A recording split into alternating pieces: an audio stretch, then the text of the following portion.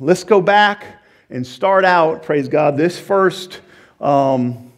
first scripture in this new teaching is one of the scriptures from last week. It's very important. I want you to take the time to turn there in your Bibles. Romans chapter 5, verse 19. We use this scripture a lot. The whole gospel is in this scripture. For just as through the disobedience of the one man, the many were made sinners, so also through the obedience of the one man, the many will be made righteous. So again, I emphasized last week, you're not a sinner because you sinned. You're not a sinner because you sin.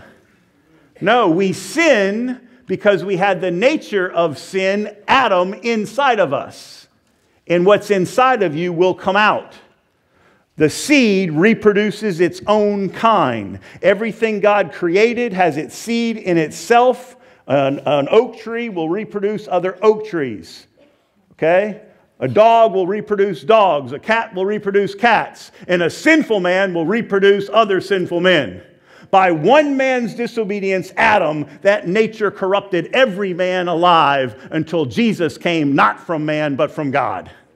Okay? So by the sin of Adam, everyone was made a sinner. But praise God, the good news is, the second part of that verse, by one man's obedience, the many are made righteous. So church, we must understand, in the same way that you're not a sinner because you sinned, you're a sinner because one man sinned. I'm not righteous because I do right. I'm righteous because one man did right.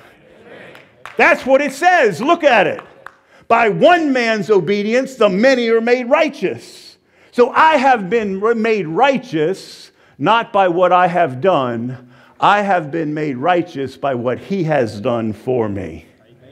It's like he purchased the ticket and gave it to me as a gift. I can't add to it. I can't purchase it myself by my own works. Okay? I had to receive it by faith in what he did. So that's an all-important verse, Romans 5:19. Praise God. And I want to tell you that we're going to be looking at a lesson that God demonstrated the truth of this verse in the Old Testament, and he demonstrated it in the geography of the land of Israel. He created the land of Israel in such a way that if you study it and look at it like we're going to do tonight, you will see Romans 5:19 acted out. It's amazing. Everything, some folks don't understand. They think that this thing contradicts itself. No, it gels together so clearly. You just got to open your eyes to what the Spirit is saying. Amen. It's amazing. Praise God. Now, let's talk about the first and the last Adam, how Paul puts it in Corinthians. Go with me to 1 Corinthians chapter 15, verse 21. It says clearly here, for since death came through a man, the resurrection of the dead comes also through a man. Okay? For as in Adam all die, so in Christ all will be made alive. Keep that theme in your mind right now. The first Adam and the last Adam, okay? And then it goes on to say in 1 Corinthians 15, look at verse 45. So it is written, the first Adam became a living being, the last Adam a life-giving spirit. The spiritual did not come first, but the natural.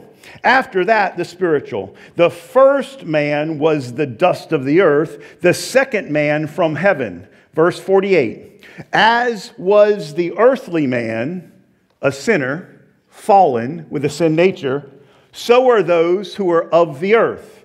Okay? But the best part is, and as is the man from heaven, Jesus, so also are those who are of heaven. That's us. So also are those. As he is, Christ, so are we in this world. We were in Adam a sinner. We were born again, and now we've received the righteousness of Christ. Now we're not of the earth, we're of the heavenly kingdom, and that's who we are as a church. We're like Christ in this earth. The righteousness of God is now inside of you, and that's who you are. Amen? Praise God. Now we do have this wonderful treasure of His holiness and righteousness in this earthen vessel that still lives in this fallen world. And there's some struggle with that. But praise God, I'm saying you can overcome the struggle by realizing and renewing your mind to the truth of who you are, rather than always, being condemned for the truth of who you were before you were born again. Are you with me? Praise God. So these verses are very clear, but it needs to be re-explained again to the body of Christ around the world. Hallelujah.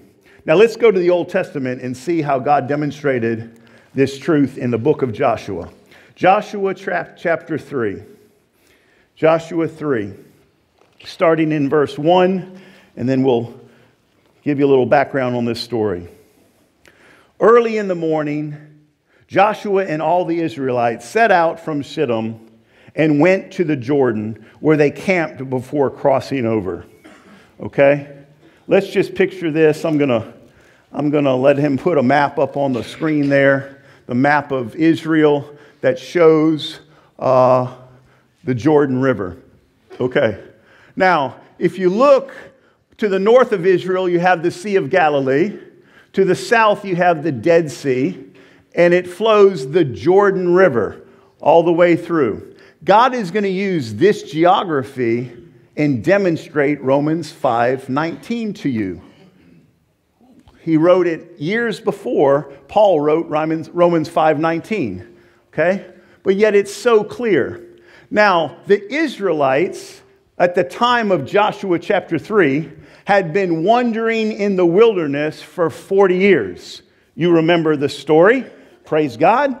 They were in bondage in Egypt for 400 years. God raised up the deliverer Moses. He came to Pharaoh. There was 10 plagues. Then, praise God, you had the Passover. The lamb was slain. Hallelujah, Jesus Christ. The blood was applied and death passed over. Now all of Egypt says, hey, Israelites, go. We want you to leave. They packed up and they left. They got to the Red Sea, and there the Pharaoh sent his chariots. We're going to try to slaughter them. Moses held up the staff. The Red Sea split open. Remember the picture. Amen? Amen? Anybody seen the movie? All right, hallelujah. Well, the Red Sea splits open. They go across. They were supposed to go straight from there to Mount Sinai. They went to Mount Sinai to get the law of the covenant. They received the law, but before, as I said last week, before he can get down from the mountain, they had already sinned. Why? Because they still had a sin nature. They saw the miracles of God. They saw how awesome and holy He was, but they couldn't help but sin because it was their nature. They're going to do, what's inside of them. Okay? So the sin came out, the law comes down the mountain, the law doesn't help them with their sin, the law doesn't fix their sin, all the law does was condemn them for their sin and give the sentence of death. Okay? But yet all these Israelites agreed to the law. It says you're blessed if you keep all of them, and you're cursed if you break them, and it lists all the blessings and cursings, and they agreed to the covenant and said, hey, we will do it. Even though they really could not. You see, you're blessed if you keep all of the law. But if you break one of the laws, all the curses come upon you by breaking one of the laws. Okay? So it's a covenant of righteousness, holiness. God is holy. But the law was showing them they couldn't do it because of what was inside of them. So they received the law on Mount Sinai. They're supposed to take it and carry it into the promised land, the land of Israel. But they were afraid to go in. 10 spies said, hey, it's no good. There's giants in the land. 2 spies, Joshua and Caleb, said, hey, we can take the land. God is with us. But the people complained and grumbled, hey, we can't go in. So we know what happened, the story. God said, okay, You don't think you can make it? You don't trust me to take you from where you are to where I want you? You don't believe me? Well, you will just wander around right where you are. You know, you can come into this program and leave out and do your own thing. Don't believe God's going to heal you, save you, deliver you, and you can wander around and have your own way. He won't make you follow him. He won't make you go to the promised land. He won't make you walk in the victory.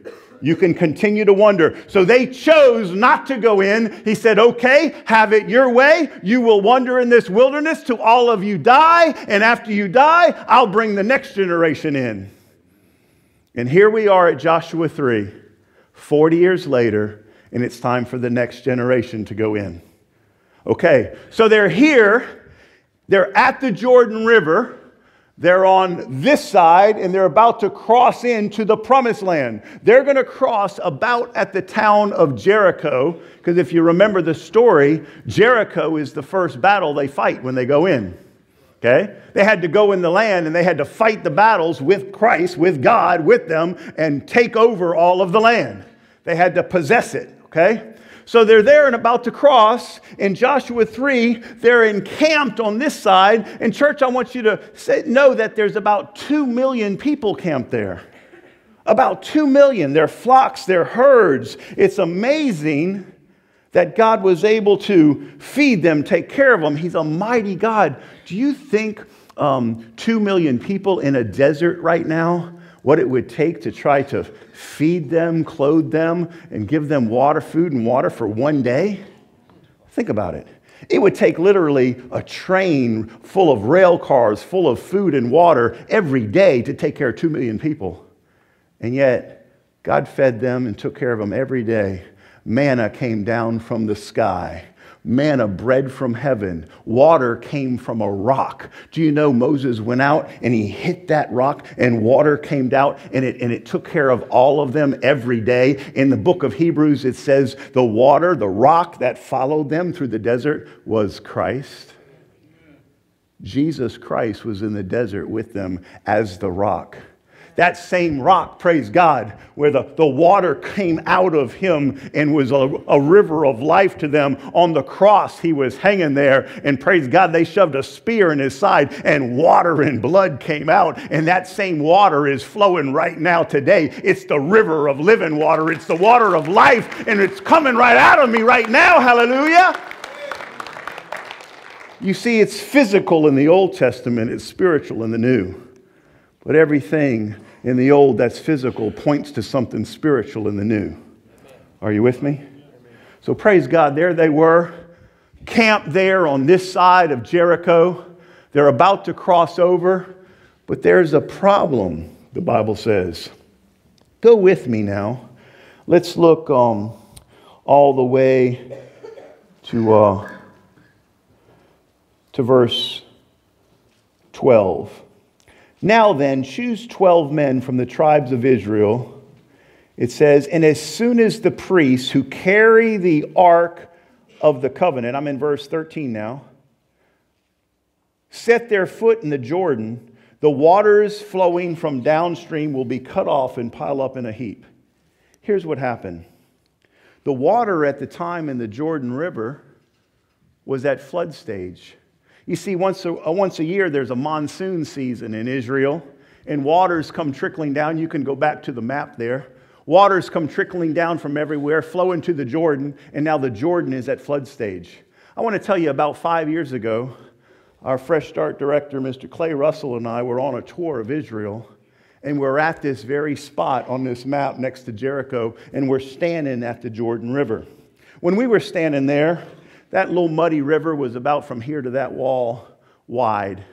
And I'm standing there with a group of pastors, and I start to teach, because each place we went, different pastors taught. I've started to teach this lesson that I'm teaching to you to that group of pastors. And we're looking at the Jordan, and we're looking at the very spot where the Israelites crossed. And you know what? It was, 4, 5, 6 feet deep. You know, I figure 2 million people could probably cross it like that. You know, it might be kind of tough with all their flocks and herds and everything. But the Bible says at this time, the water was at flood stage. So when they were there, it wasn't from here to that wall. the river was 4 times as wide, 4 times as deep, and 4 times as fast. It was a flooding, rushing river. It was at a flood stage. We've seen rivers around here when they get to flood stage, and they could not cross. And now they're wondering. You know, Moses had gone on to be with the Lord. He commissioned Joshua now to lead them. You know, the 2 spies that said we can make it, Joshua and Caleb, were the only ones of that former generation left that were going to go in. They believed God, so he was letting them go in. Everybody else was the next generation. So now Joshua is the leader, and they're looking to Joshua and say, Joshua, what are we going to do? Hey, why don't you do what we heard, our fathers say that Moses did? Stretch out your staff and let's see this let's see this river split wide open, okay? Like Moses did. Well, Joshua had a plan too. God showed him, take the Ark of the Covenant, have the priests from the tribe of Levites pick up the ark and step into the water, and I'm going to stop the water flowing upstream. So I'm doing things new. I'm doing things a little different. I'm not going to do it the way Moses did and split the sea. I'm going to stop the sea from flowing upstream. Now let me give you, there's a picture of the Ark of the Covenant. I'm going to talk about its contents in just a minute. Go back to the map one more time. Now let me give you a little geography of the land. The Sea of Galilee is about the highest point north of Israel. Above the Sea of Galilee, you have the Lebanon and the mountains of Syria. You have the Golan Heights of Syria. Water comes trickling down those mountains, flows into the Sea of Galilee. And the Sea of Galilee is full of fish and living creatures everywhere. There are the fishermen for centuries fished that. This is where Jesus chose his disciples. Hey, we were on the Sea of Galilee. We took a boat. We went across. Praise God, We saw it. We went to Capernaum. We saw this Sea of Galilee. It's still full of life. There's still many fishermen on the sea, all right? And so it's a picture of the life of God. That Sea of Galilee is a picture, a type, a shadow of the life of God. But it flows down the Jordan River. In Hebrew, the word Jordan, they don't pronounce their J's, it's with a Y, it's Yarden, and it means to descend, to go down. It is as though God took his finger and cut that river down, and as he went down deeper and deeper to the south, but also deeper and deeper into the earth. So by the time Clay and I took that tour bus all the way down the Jordan and we arrived at the Dead Sea, when we were standing on the banks of the Dead Sea in the south of Israel, we were standing at the lowest point on earth. True geography. I'm not talking about the lowest point in the ocean, Marianas Trench. I'm talking about the lowest point on dry land. Many of you can relate to this here in Louisiana. We know that we're flat and we're pretty much right at sea level. And you get down to New Orleans and they're below sea level. Thus, they had so much trouble with Katrina, all right? Well, here in Israel at the Dead Sea, it's not just at sea level or a few feet below. It's many meters down below sea level. Matter of fact, it's so low, if you go in the middle of the Dead Sea, you're so deep in the bottom of the earth that so many minerals and salt comes up from the earth that nothing can live there. Hence the name. It's dead. There's not one fish in the Dead Sea. There's not an amoeba. There's no plankton. There's nothing. It's a beautiful sea. It's from the mountains there, you look across, it has a turquoise color. It's beautiful. There's some places around and resorts around. You can go there and people dig up the mud and put it all over them. They dig up that mud and sell it at the mall up here for ladies' skin. It's so full of minerals, Praise the Lord. So and you can get in that water. And hey, I was a water safety instructor and lifeguard in Florida growing up. And, we used to teach swim lessons. But you can go into the Dead Sea and you can float like this with your feet up and your head up reading the paper. I would never teach somebody to float with their feet and their head up. You'll sink like a rock. But in that sea, it's so thick with minerals, you can't sink. It's amazing. But there's a problem with it. They told us on the tour, they said, hey, go into the Dead Sea, but don't dive in. Don't go under. One of the pastors wasn't really listening at that point. Young guy full of zeal. He got off that bus, went running into the Dead Sea, ran full speed, dove in, came up screaming. His eyes were just burning. Had to put ice on his eyes for a couple of days to cool it off. We went into the water, but we kept our head above. You see, it's full of salt. It's full of minerals. It'll burn your eyes. It'll burn any cuts that you have on, and nothing can live there. Guys, why did God do this? What is this? Folks, it's a picture from the light. There's somebody just floating in it. It's a picture. Amen. Look, he's got the mud bath with the minerals on him. He's floating. He's reading the paper with his feet up. That's not the right way to try to float. But in the Dead Sea, you can float that way.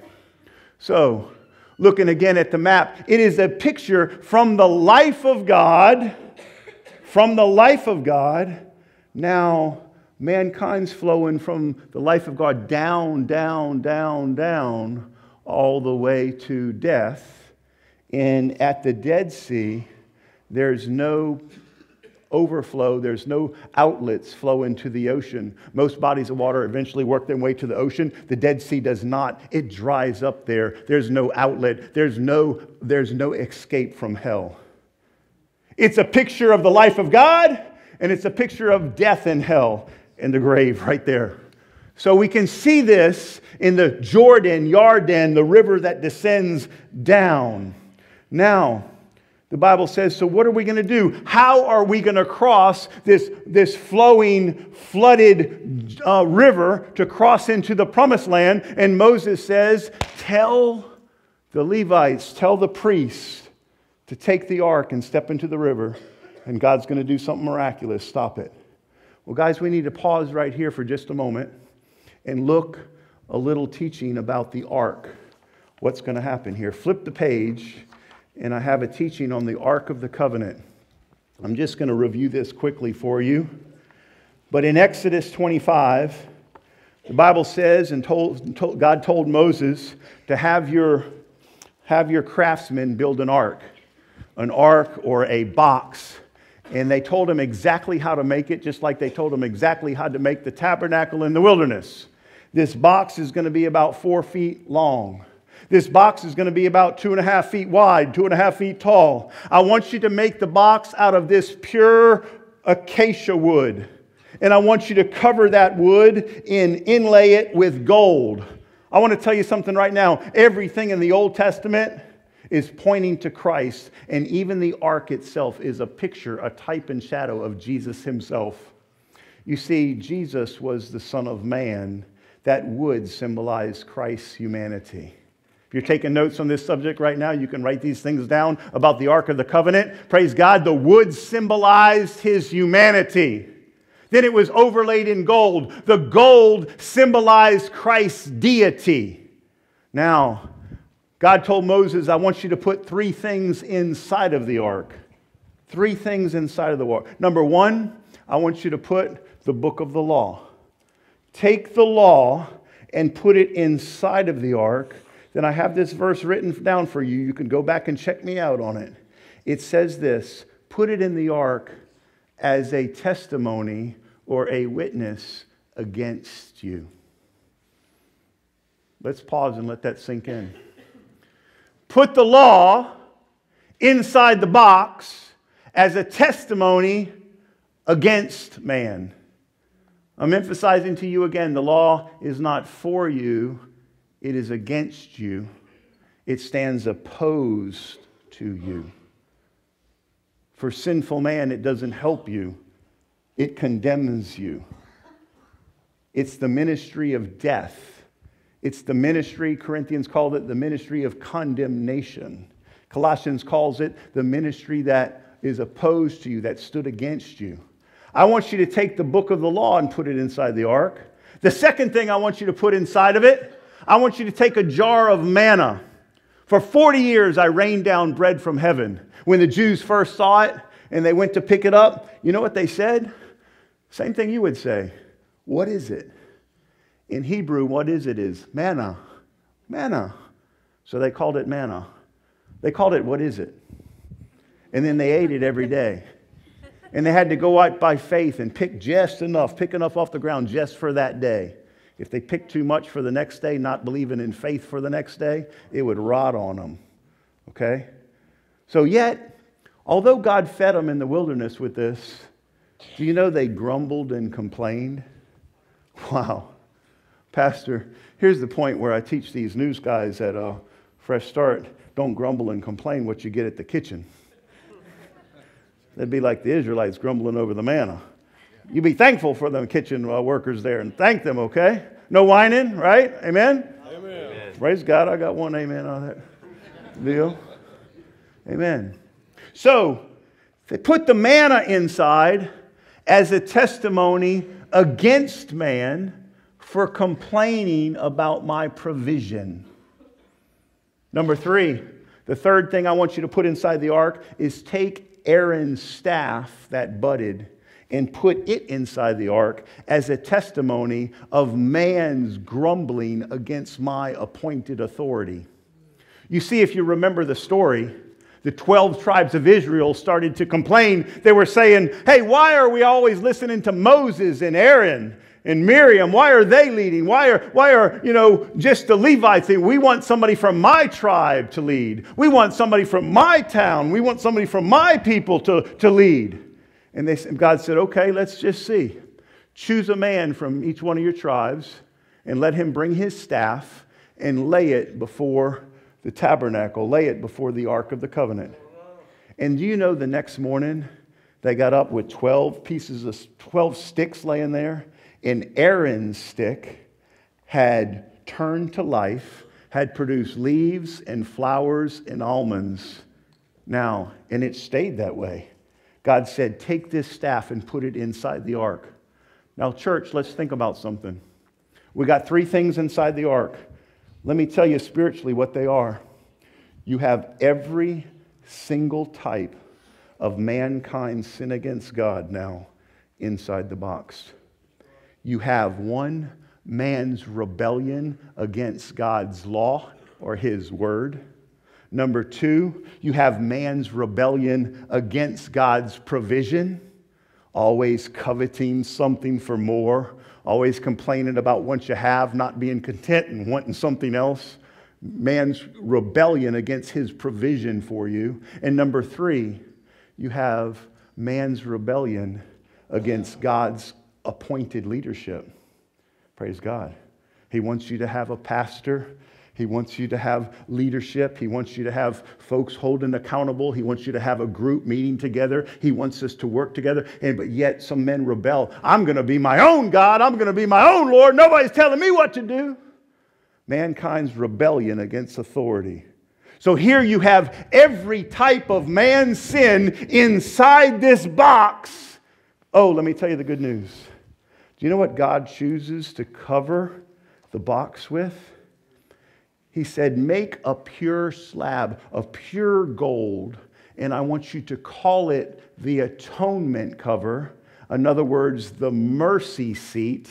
And I want you to cover all of mankind's sin that you put inside the body of Christ. The wood is Jesus' humanity. The gold is Jesus' deity. Put man's sin inside the box of Christ and cover it with my mercy. Aren't you glad he didn't make a cover of iron and call it the judgment cover? No, he made a cover of pure gold, meaning it's coming straight from God, and cover all of man's sin with mercy. Mercy triumphs over judgment. Glory to God. Now, that cover, praise God, if you look at it right here, it had 2 cherubim. It had the angels up above it. This was the ark. It was carried on poles by the shoulders of the priests. And inside that box was man's sin. It was covered with mercy. And don't you know, they had a tabernacle in the wilderness. They had a temple in Jerusalem. Hey, if you can pull that picture of that tabernacle, let's talk about it for a moment. Hallelujah. This is a model of what they built when they left Egypt. They're on the way to the promised land, and they had to organize 2 million people. And here's how they organized. God showed Moses exactly how his craftsmen were to build this tabernacle. And here's, they had an outer court. You had the altar where they had sacrifices. You had the big laver where they washed. Then you had the holy place there. Well, inside that tent, in the furthest place back, you had another big curtain. And behind that curtain was one thing and one thing only. It was the Ark of the Covenant. And in that Ark of the Covenant, man's rebellion was in it. God's mercy was over it. And between those cherubim, here's where God chose to meet with his people. As a matter of fact, it looked like this. They knew exactly how to set up this tabernacle. The Levites in charge, each person had a specific job. Wherever they went, watch this. Above that tabernacle, you see that smoke? There was a cloud of God's glory that would cover right on top of the ark. You see, God met with them right over the ark. He meets with you, praise God, right where his mercy covers your sin. Amen? Where God can come to you again. Well, praise God, his glory was shining right there. And here's what happened. They would camp there. There would be 3 tribes to the north side of the tabernacle. The same 3 tribes every time to the north. 3 tribes to the south, 3 to the east, and 3 to the west. Praise the Lord. And the Levites were right all around it. So here they were, and when they see the cloud lift, they would say, hey guys, it's time to go. Pack up your tents. Every family would start packing up his tent. The Levites start packing up the tabernacle. They would carry it. They would pick up the ark, and they would follow the cloud, and they would follow with the tabernacle. Then every tribe in line, and they would follow that cloud. And when the cloud stopped, Moses said, okay, boys, here's where we're camping.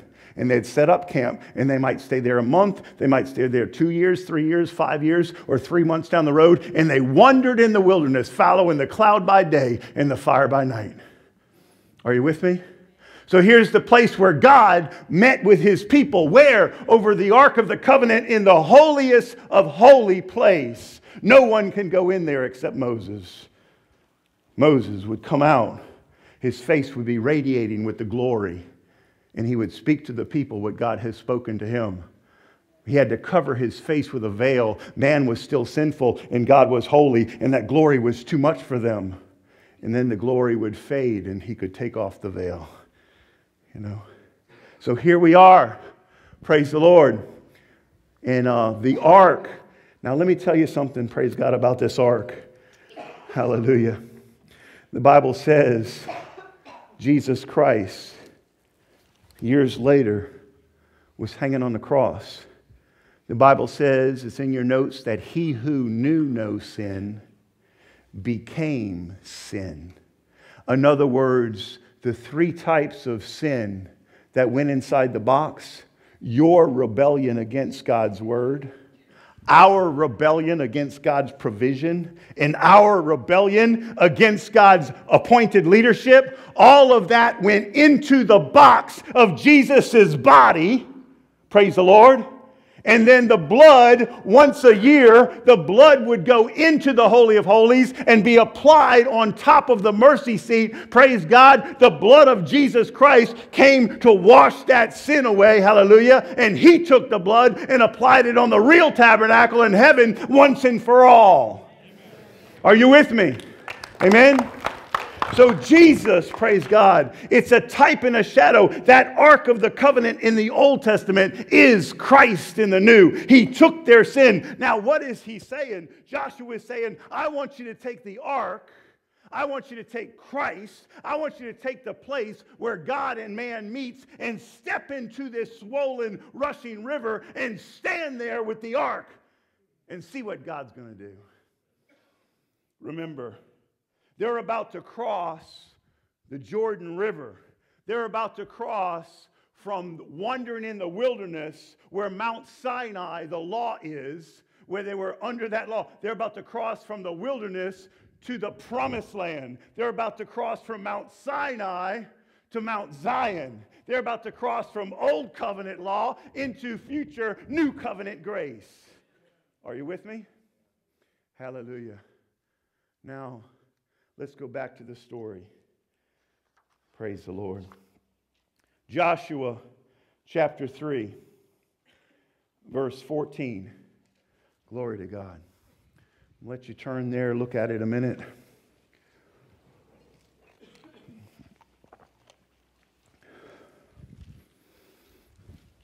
The Bible says, "So when the people broke camp to cross the Jordan, the priests carrying the Ark of the Covenant went ahead of them." Verse 15. "Now the Jordan is at flood stage all during the harvest. Yet as soon as the priests who carried the ark reached the Jordan and their feet touched the water's edge," verse 16, "the water from upstream stopped flowing." Put the map back up there, and let me show you something. It doesn't say right there across from Jericho, where Clay and I were standing at the Jordan, that the ark stepped in there and the water stopped right there. No, the Bible says the water stopped way upstream. As a matter of fact, if we go on it and read, it says the water from upstream stopped flowing. It piled up in a heap a great distance away. Wow. I started looking this up and figuring it out. Praise God, we've been there. I found out that it piled up in a great heap about 19 miles to the north. So if you're looking at the map, praise God, and you see the Sea of Galilee, and you see that Jericho, when they stepped in that water right in front of Jericho, it stopped flowing way up closer to the Sea of Galilee. Well, if anybody ever been whitewater rafting or, on a river like that and they dam the river, if they dam it up here and release it, it takes it a little while downstream 19 miles before it has an effect. That water comes rushing for a long way. Well, let me tell you what's happening. There's 2 million people on the side of the desert there by the mountain, and they're looking down and they're wondering, "Hey, Joshua, your plan to send the priests in there? They've been standing there for a while, Joshua. We hadn't seen anything happen yet. What's going on? Why don't you do like Moses and stretch your staff and make this thing split?" Joshua, are you really as good as leader as Moses? Maybe we should try to follow someone else. Maybe this plan isn't working. Some begin to doubt, some begin to wonder. But let me tell you something. Maybe you're praying about something in your life. Maybe God's given you a vision in a future, something going on. And maybe you don't see the answer right away. But I want to tell you something. Praise God. Hang on. You could be standing in the middle of a miracle. The miracle's already happened and it's on its way. Amen. He just wants you to stand in your faith. Amen. There's currents flowing around. You don't see the water going down yet, but God said as soon as they stepped in, the water did stop flowing. It only stopped flowing 19 miles north, and you don't see it yet. Let me be a word for somebody in here tonight. What you're hanging on to. Now, the most interesting part of the story, and why this is one of my favorite messages, is about one word coming next. The Bible says the water stopped flowing a great distance away at a certain town with a certain name. What town was it? Wow. Everything in the Bible has a meaning and a purpose.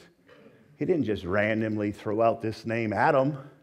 It could have been at a town called Samson or at a town called David. Why did the water stop flowing? Back to the map. Why did the water stop flowing a great distance away at a certain town, and all the way up there, close to the Sea of Galilee, there was a little town called Adam, mankind, the beginning of mankind. Don't you see now, church? Look at the map closely with your heart. From the life of God, the Sea of Galilee, God created Adam. But Adam fell into sin, and from Adam, the river descends down, down, down to the depths of humanity, to the depths of the earth, to the depths of sin, and ends up at the Dead Sea in death and in hell. From Adam, by one man's disobedience, the many were made sinners. From Adam, you have his seed, Cain and Abel. Sin came out, the next seed and the next. India, China, Africa, U.S., every race, every people, all mankind that is in Adam is on its way to death and hell, and there is no escape. quiet in here.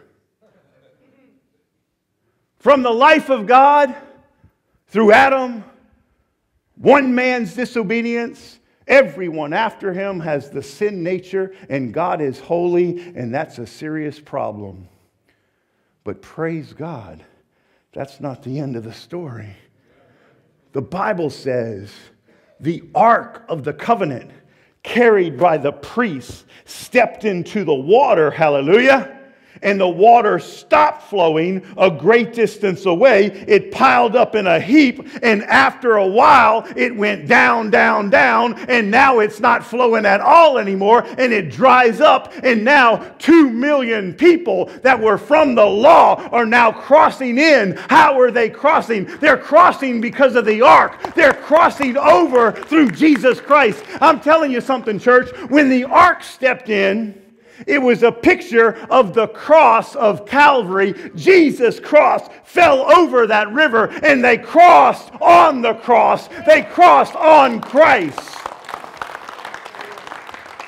Church, by one man's disobedience, in Adam all die.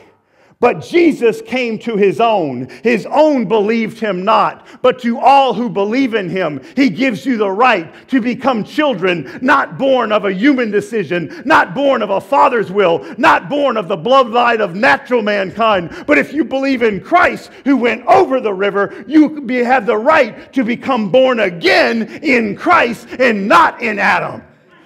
You become born again as He is. He is without sin. He is holy. And if you believe in Him, He gives you the gift of righteousness. And if any man be in Christ, you are a new creation. The old things from Adam are gone, and all things has become new.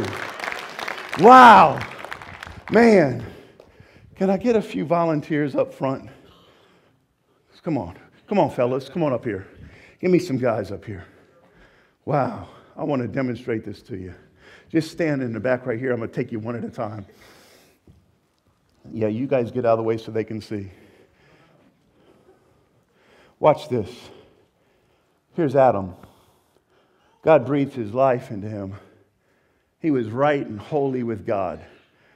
Walked in the garden, gave you dominion, your seed, holy, righteous, going to have dominion. I want you to take this conduit from heaven to earth, the Garden of Eden, and I've blessed you and blessed it. I want you to take this blessing and fill the whole earth. You're in charge. Well, it's okay, man. It's just an illustration. Satan comes, deceives mankind, and he falls, and his nature is changed.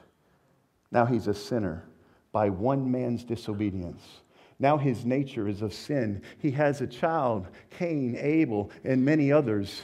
Well, inside of Cain, y'all stand facing straight this way. You're in a line. Thank you. Inside of Cain is the seed of Adam. See, God created everything with its seed inside itself. The seed can only reproduce its own kind. Okay? Evolution is disproven. You don't change from one species into another. One species multiplies into its own species. Hello? An apple tree reproduces apples, not oranges. Okay? God's way, His natural design, praise God, was the seed reproduces itself. Well, the seed of Adam is now reproducing sin, so much so that Cain kills Abel. Man, that sin came out. It kept on going, rocking along so much. I need a few more fellows up here.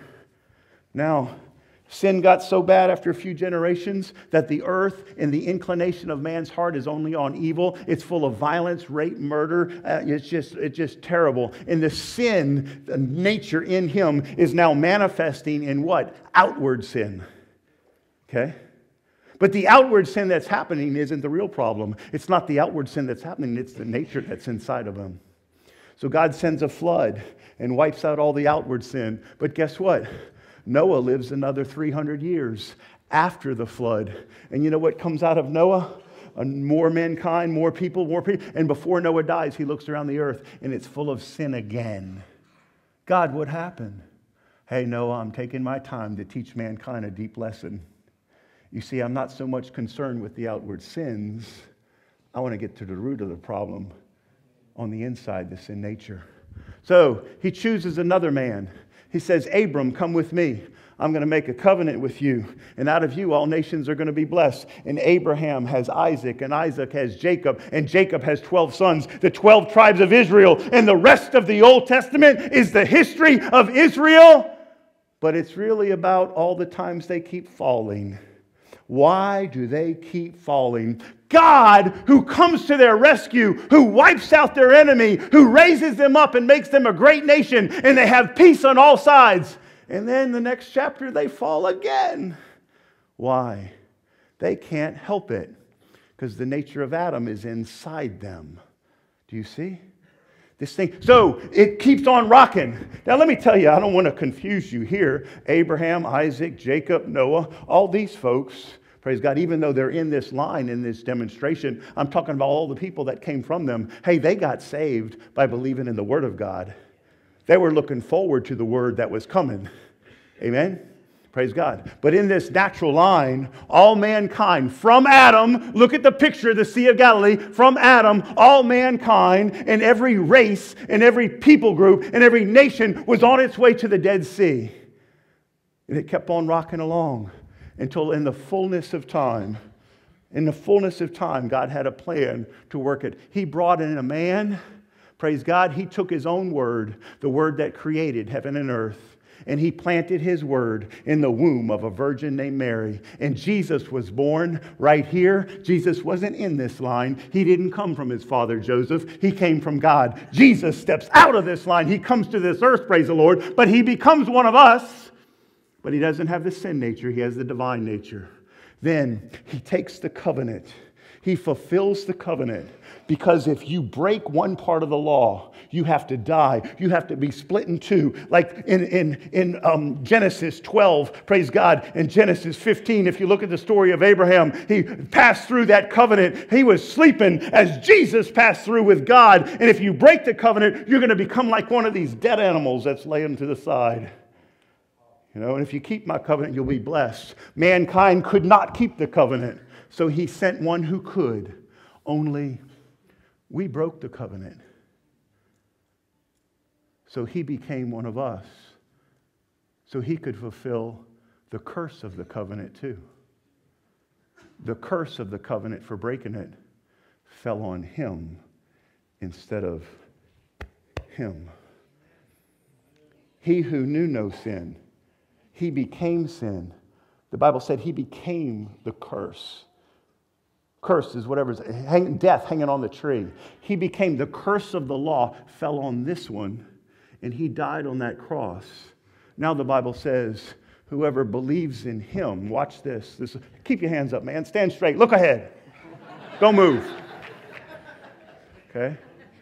The Bible says, whoever believes in him, he gives you the right to become children born. This is John 1:11-12.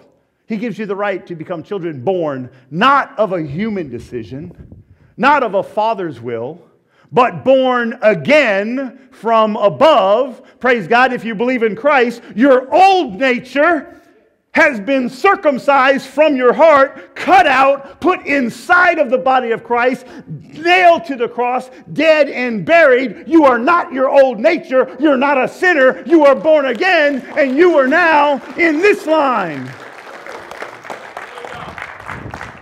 And for the last 2,000 years, people who are believing are now in this line. Let me tell you something about this line.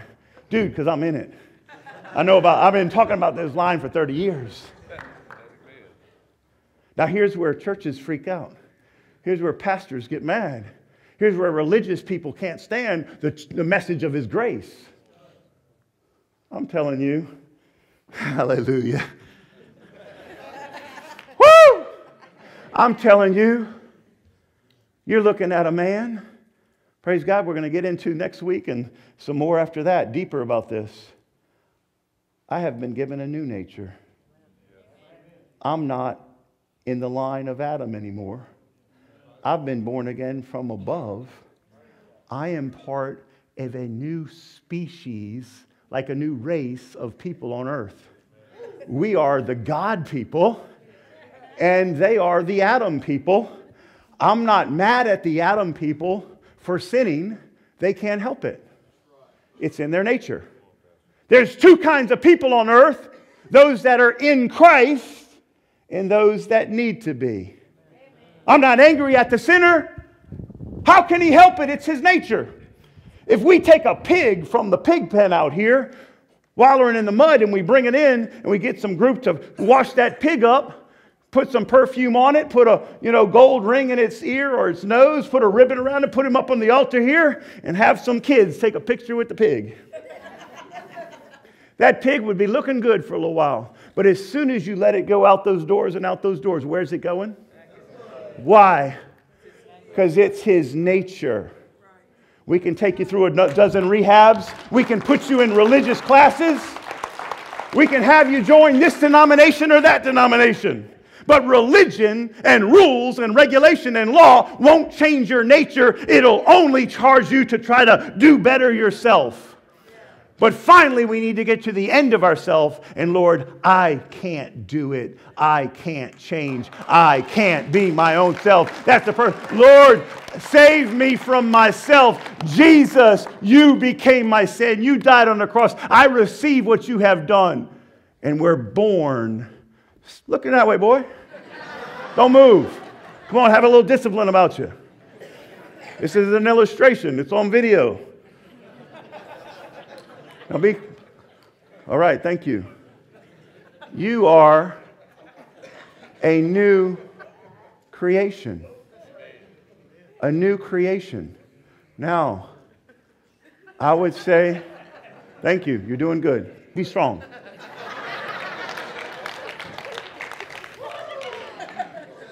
Hey, the reason this is so serious, half the church out there is getting error in their teaching. Half the church out there, if you ask them, how righteous are you? Are you righteous? Oh, I'm a filthy, rotten sinner. Oh, the blood of Jesus didn't really wash my sin nature away. It just made me barely in a way. If I keep trying hard enough, I might make it to heaven. God wants to clarify the truth of his gospel around the world, and he's doing it mightily and rapidly. This is not a new message. Paul preached it 2,000 years ago. And yet somehow the church wants to take Gentiles who have come to Christ and put them back under a Jewish law. O foolish Galatians, who has bewitched you? Why do such a thing? He wants the church to know, and this is why pastors, our Fresh Start program works so well. We don't teach people about their sin or how bad they are. We show them the answer, Christ, and after they receive Christ, we start teaching people who they are in Christ, not who they were in Adam. And when you start believing, the Bible says that we are the righteousness of God, holy and righteous, made holy by what he has done. Church, the next few weeks, we're going to take it from here and go deeper into his grace and explain this in such a way that if you make it here the next 4 weeks, you will never go back to thinking you're an Adam. You will be liberated and set free to know who you are in Christ, and the victory from your faith that's in you will start to overflow to renew your mind, and then you'll be able to walk this out knowing who you are. Hallelujah! Now, fellas, I'd get a little carried away. I'm just zealous about this word. Thank you, guys. Let's give them a hand. Y'all can be seated. Yeah. Thank you. Glory to God. Okay. Praise the Lord. Next week, my friend Matt is going to be preaching a message called Tetelestai. Jesus' last words.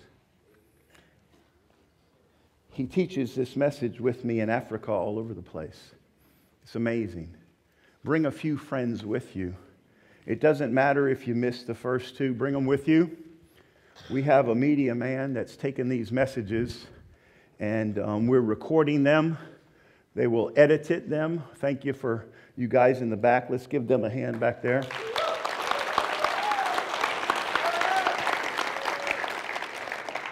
For those of you graduates who are allowed to have a cell phone and stuff, and any guests we have in here, I'll tell you this. You can go to the App Store, and there's an app at the River Flows. River Flows. And if you get our app, you can go to Go Deep Grace, and we put last message and this message there. And see, we're making a series for these pastors we go to all across Africa. They're getting this word, and they're reteaching it in other cities. So not only are we teaching 500 pastors at a whack, but these leaders go back over the messages. They take it to their city, and they might teach 300 or 400 pastors in their city the same thing we taught. And the message is spreading rapidly. I'm not the only one or group that's teaching this. There's thousands and hundreds of thousands of pastors that are knowing this word and teaching it around the world. And the body of Christ is growing in truth. And as we grow in truth, we're going together, and the glory of God's filling the earth. I'm telling you, we're in worldwide revival around the world right now. How's it coming? By the truth. The truth of His word.